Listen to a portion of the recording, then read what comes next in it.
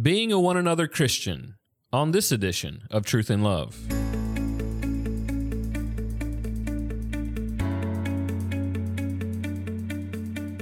I'm Dale Johnson, and you're listening to Truth in Love, a podcast of the Association of Certified Biblical Counselors, where we seek to provide biblical solutions for the problems that people face. This week on the podcast, I am excited to welcome one of our own from ACBC, Dr. Stuart Scott. Stuart has been a member of ACBC for 30 years or more, and he is also a fellow with our organization. Maybe little known to many of you, Stuart also serves as our Director of Membership Services. Most of you know that he is also a professor at the Masters University. And I'm so excited, Stuart, that you are here with us today to discuss this very important topic on how to be a one another Christian. Thank you, Dale. And it's a wonderful opportunity to be here and join you on this podcast. So today, what I want to talk about is Stuart has written a new book. We were actually able to give this new book away at our annual conference, and it's called 31 Ways to Be a One Another Christian. And Stuart, this is important work that you're dealing with, and it's important work just to compile what the Scripture says on a subject such as this, but it's also important for us to consider as well, why is it needed at this particular time? I mean, what we see in the church happening, we see effects of the church in the modern sense not doing some of the one another's. And what are some of those effects? I mean, what's the scene that we see in the church because we're not functioning to do what God commanded us relative to the one another's? Yes, I think just reading stats and surveys that are going on today about relationships and relationship breakdown, not only in society, but we see it right into the church. More and more isolation.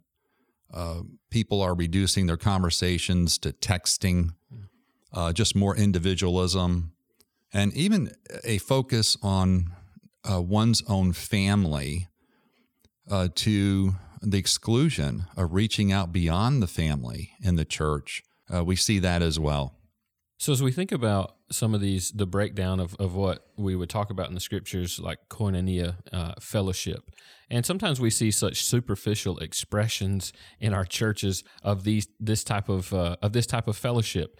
And so as we think about that breakdown, what do we see as the need or the breakdown that we see happening in our fellowships, where it makes these one another's necessary for us to consider?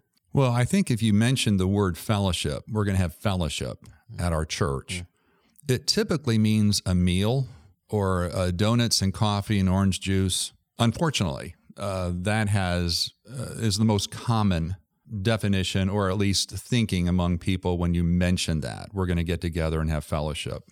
But in Scripture, there are at least 35 one another's. If you'd like, I could just read these and we could see that it's a lot more to fellowship than just a meal together. Yeah, I think that would be helpful. Okay, so I'll just read the list here. Be devoted to one another with brotherly love. Outdo one another in showing honor. Live in harmony with one another. Do not judge but build up one another. Welcome one another. Instruct one another. Don't sue one another. Care for one another. Don't provoke or envy one another. Bear one another's burdens. Speak truthfully to one another. Be kind to one another. Forgive one another. Be in submission to one another. Bear with one another's burdens. Teach and admonish one another. Hang on, I'm only halfway through. Increase and abound in love for one another. Comfort one another. Encourage and build up one another. Be at peace with one another. Seek good for one another. Pray for one another. Stir one another up. Do not speak against one another. Don't grumble against one another. Confess your sins to one another. Be hospitable to one another. Serve one another. Be humble toward one another. Greet one another. Have fellowship with one another. And then there's a few that are a little more specific in their application. Don't deprive one another in a marriage relationship. Wait for one another. consider one another, and don't lie to one another. You know, it's interesting as I hear you talk through those one another's, and by the way, that's the table of contents, the outline as Stuart is trying to deal specifically with Scripture. But even as I hear you talk about those one another's, one of the things that's shocking to me is you can't accomplish that level of relationship with the way in which we interact today, often in the church. I mean, let's say, we stand and greet one another, and that's a 2-minute process, or we pass each other in the hallways, and really maybe throughout the rest of the week, we're not seeing one another. And so how in the world can we engage at this level with each other and accomplish what God is commanding us to do when we have such superficial relationships in the churches? Yeah, and I think it's going to go beyond our corporate gathering on Sunday. There's so much happening on that particular morning or whenever they're meeting. It's going to come down to small group meetings, and then intentionally and aggressively thinking, connecting with others throughout the week, not just at small group meeting or corporate gathering on a Sunday. And that's going to just take intentional thought with aggressive application. And that's one of the purposes of the book, is that we explain each of the one another's. We try to illustrate it. What does it look like? And then the person needs to personally apply what are steps they're going to take, dependent on the Spirit of God, to become more Christ-like in their love for one another. Yeah, so as we talk through that, Stuart, one of the things that's really interesting to me is the ways that you present this in the book are not as suggestions from God. Like often we take some things that the Word says as if they're suggestions for a better life and ways to make relationships go better, and there are 10 steps to do this or that. What you're identifying here that I think is brilliant is you're demonstrating that in the Word of God, these one another's, many of them and most of them are actually commands that God gives. They are for our betterment, but He's commanding, not suggesting that we do something. Can you talk a little bit about those commands? Yes, most all of these, not all of them, but most of them are the imperatives. The imperative tense here of we have to. As you said, it's not a buffet line, and I like a little of that one and I like that one, but those I'm going to keep away from. The Lord wants us to love our neighbor, love God, and love your neighbor. And here's 35 ways that can demonstrate that love for your neighbor.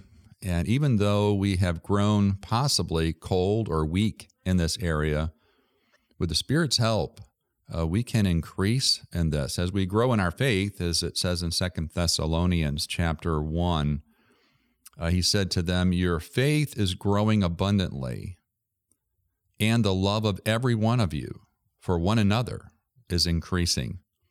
So I think we see that connection again as our love for the Lord increases, our love for one another increases at probably at the same rate. Yeah, I think that's absolutely critical. And it's interesting to me that when we begin to see God's method unfold for how we're to be in relationship with one another, the beautiful things that begin to happen, the ways in which we're challenged to be sanctified, to love each other and care for each other well, but then also the humility that we need. We're so individualistic that the humility that's necessary for us to engage in relationship, that there are times where we need help. We need to be one another. And so that interaction really builds us in sanctification as we have the compassion of Christ to care for others, but then also the way in which we're humble to receive that same care when we're the person who's in need, which is not infrequent. Now, I think it's important that we take what you've written here, and let's just give our listeners maybe an example of a personal application of one of these one another's that you've written about. And what does this look like? I mean, how would we flesh this out if we were talking about a specific one another and how we obey this command from God and how we love each other well and take care of each other well? All right, I'll just pick one that's kind of a unique use of the word to stir up one another. We find it in Hebrews chapter 10, that when we gather together, we're to stir one another up to love and good deeds. The word can be translated provoke, almost irritate one another, getting people away from their complacency and how to get encourage one another to consider other people than just themselves. So when we hear needs presented, people sharing prayer requests, we ought to be thinking, what can I do, or is there someone I can talk with who possibly could help them? So when we see one another at church, there is a provoking, irritating effect to increase our love for one another than just getting complacent and self-focused. Yeah, I think that's helpful as we think about the personal application of these one another's. I want to ask you maybe just a personal question. As you were writing through this, which one did you find maybe the most eye-opening, maybe relative to our culture, or from a personal standpoint, just a challenge that you see from the Word that was convicting for us to engage in? Was there one that stood out maybe a little more than some of the others? Actually, all of them had an effect and still do.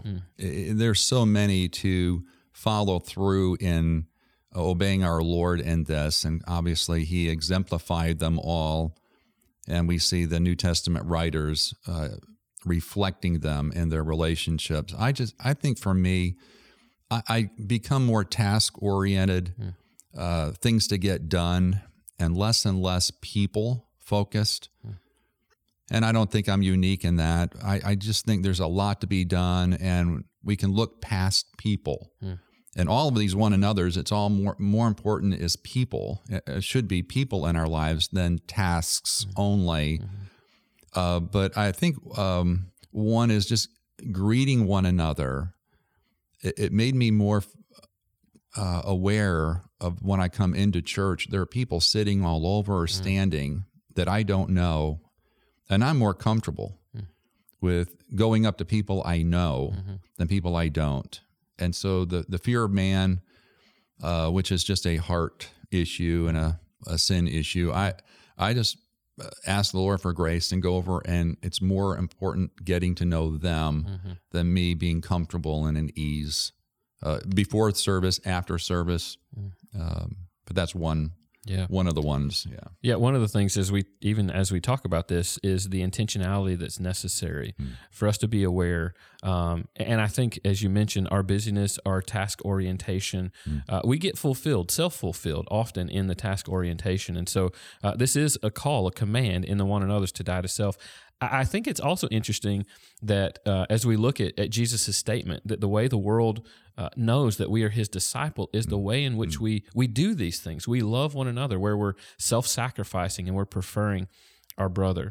Well, listen, guys, I'm just telling you to read this book. Get this book in your hands. This is similar to the things that Dr. Scott has written in the past. I know that you're going to enjoy some of the sage advice that he gives, the way in which he explains these passages of Scripture, and you're going to be personally challenged. You're going to be personally challenged to build these relationships in a way in which God intended. And the beauty of this is that you'll begin to see the flourishing of love, the flourishing of crucifying your own flesh, and the flourishing of the way in which we love one another and care for each other well, the way in which Jesus intended for us to display His discipleship to the world. You're listening to Truth in Love, a podcast of ACBC. Today on the podcast, we've been talking with Dr. Stuart Scott about 31 ways to be a one another Christian. Can I encourage you to go and get his book and maybe work through that yourself, or work through that with another believer? And you'll be challenged, even as we talk about biblical counseling at large. This will be a helpful tool for you to learn how to do these one another's with other people in relationship.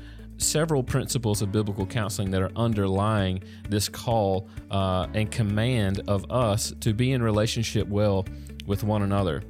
So if you want more information about this book or ways that we can help you at ACBC, you can visit us at biblicalcounseling.com.